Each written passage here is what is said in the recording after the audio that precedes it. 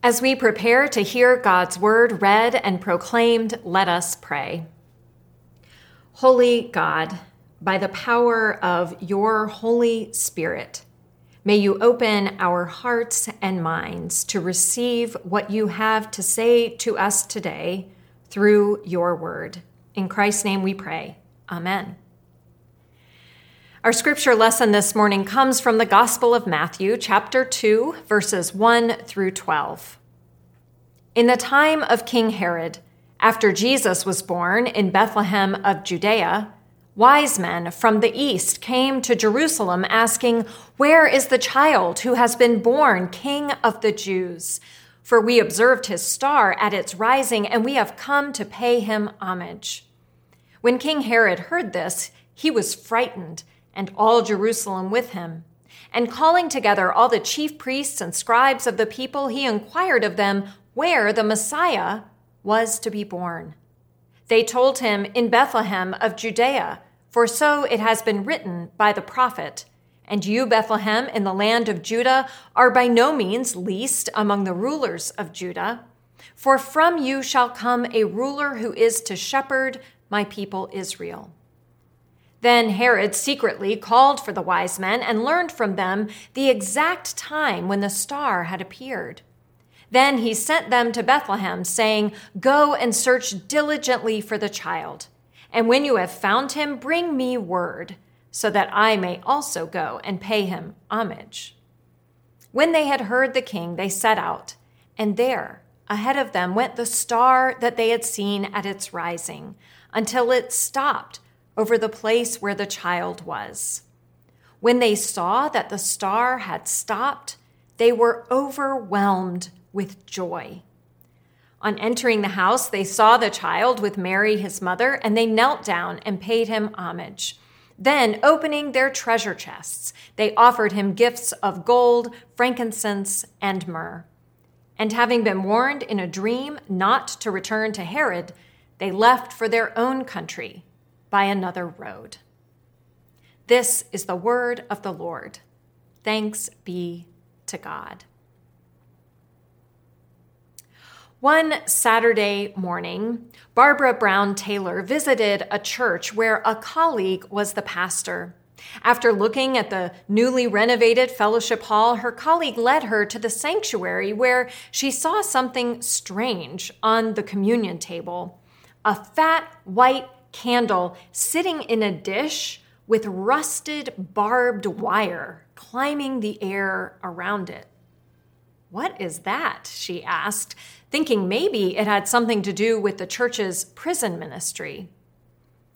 "It's a symbol I came across that really spoke to me," her colleague said, as he reached over and gently touched one of the steel barbs. "See," he said, "the light has already come into the world, but there is still work to be done." The light has already come into the world, but there is still work to be done. Today is the first Sunday of a new year.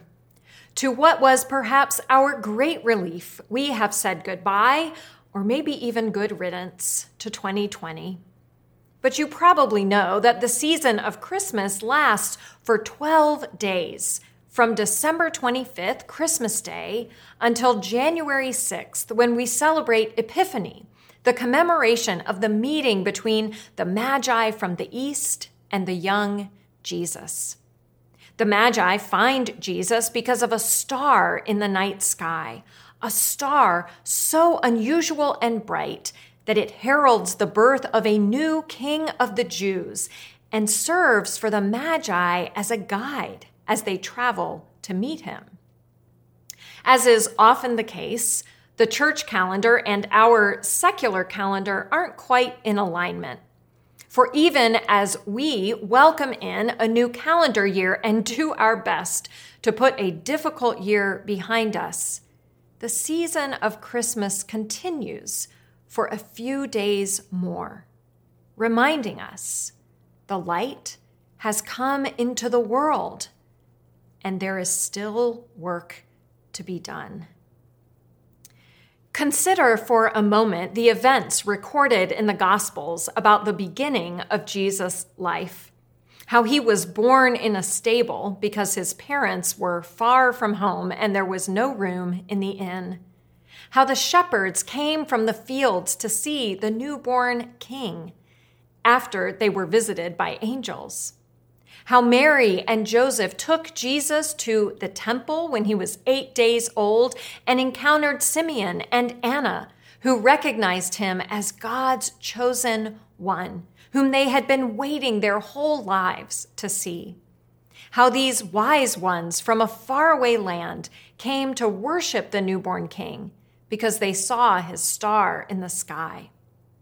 These events reveal to us a pattern in the way God works, and the pattern is this: God comes to us, and God invites us to join in God's work.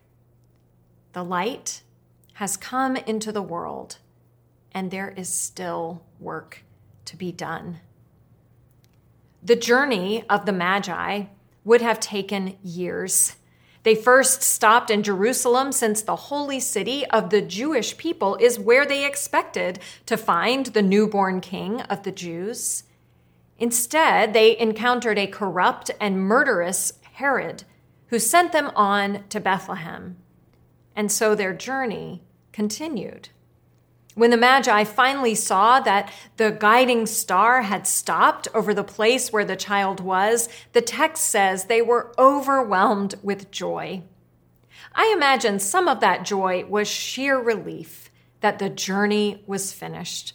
Probably not unlike the relief many of us are feeling about 2020, relief that this year filled with so much pain and sickness, grief and despair, boredom and loneliness, inequity and helplessness is finally over. But once the Magi arrived at their destination, they quickly discovered their journey wasn't done. They still had the return journey home, and they would need to take a different route to avoid Herod. But there was another journey as well. For this king of the Jews was not what the Magi expected. As they journeyed back to their homeland, can't you imagine them going over and over what they had just experienced? That this new king they had gone to find was not of royal lineage, but a peasant born in a stable. What could it mean that this is how God appears in the world? And how extraordinary that these strangers from a strange land, had a role to play in this story. Could this mean that this king of the Jews was in fact a king for all people, even for the Magi themselves? Thomas Merton once wrote, "The power of the stars is nothing compared to the energy of a person whose will has been freed and who is thus enabled to co-create the cosmos together with God." God's top priority is the creation of a world in which the goods of the earth are equitably distributed, where no one is forgotten or left out, and where no one can rest until everyone has enough to eat. The oppressed have been liberated, and justice and peace are the norm among the nations and religions of the world. Until then, even the joy of transforming union is incomplete. The commitment to the spiritual journey is not a commitment to pure joy, but to taking responsibility for the whole human family, its needs and destiny. We are not our own. We belong to everyone else. If 2020 taught us anything, it is this: we are not our own. We belong to everyone else. We belong to each other. the light has come into the world, and there is still work to do. Father Gregory Boyle tells the story of a young man named Pedro. As a kid caught in gang life on the streets of LA, Pedro was filled with rage and resentment that he covered up with heavy drinking and an addiction to cocaine. Whenever Father Boyle saw Pedro on the streets, he would offer to take him to rehab, but every time Pedro would gently decline. But one day, Pedro changed his answer and began his long, hard journey of returning to himself.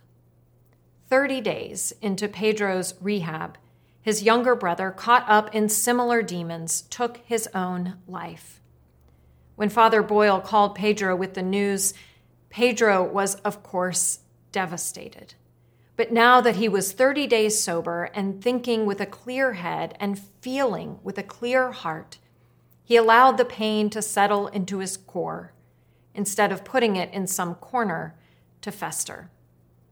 When Father Boyle arrived at the rehab center to take Pedro to the funeral, they didn't speak. Before Boyle could figure out what to say, the silence was punctuated by Pedro's intense retelling of a dream he'd had the night before. In the dream, Pedro and Father Boyle are in this large, empty room alone. There are no lights, no illuminated exit signs, no light creeping in from under a door, no windows. It is complete and total darkness. Despite the darkness in his dream, Pedro knows that Father Boyle is there in the room with him. Suddenly, in the dark silence, Boyle retrieves a flashlight from his pocket and turns it on. Slowly, deliberately, he shines the flashlight around the room until its narrow beam illuminates a light switch on the wall. No words are spoken, no explanation offered, no promise of a better tomorrow. Just a beam of light revealing a switch on the wall. Pedro stands up, realizing he is the one who has to turn on the light. Slowly, he makes his way to the switch, takes a deep breath, and flips it on. The room is flooded with light. At this point, as he retells the dream, Pedro is sobbing. With a voice of astonishing discovery, he says, "And the light is better than the darkness," as if he did not know this before. Father Boyle concludes, possessing flashlights and occasionally knowing where to aim them has to be enough for us. We all find ourselves in this dark, windowless room, fumbling for grace and flashlights. You aim the light this time, and I'll do it the next.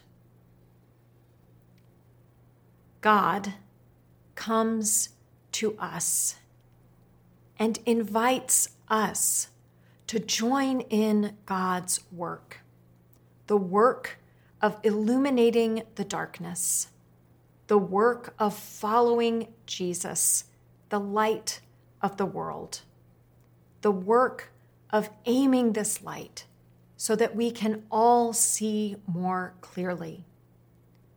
The light has come into the world, and there is still work to be done. And God has invited us, even us, to join in. Amen.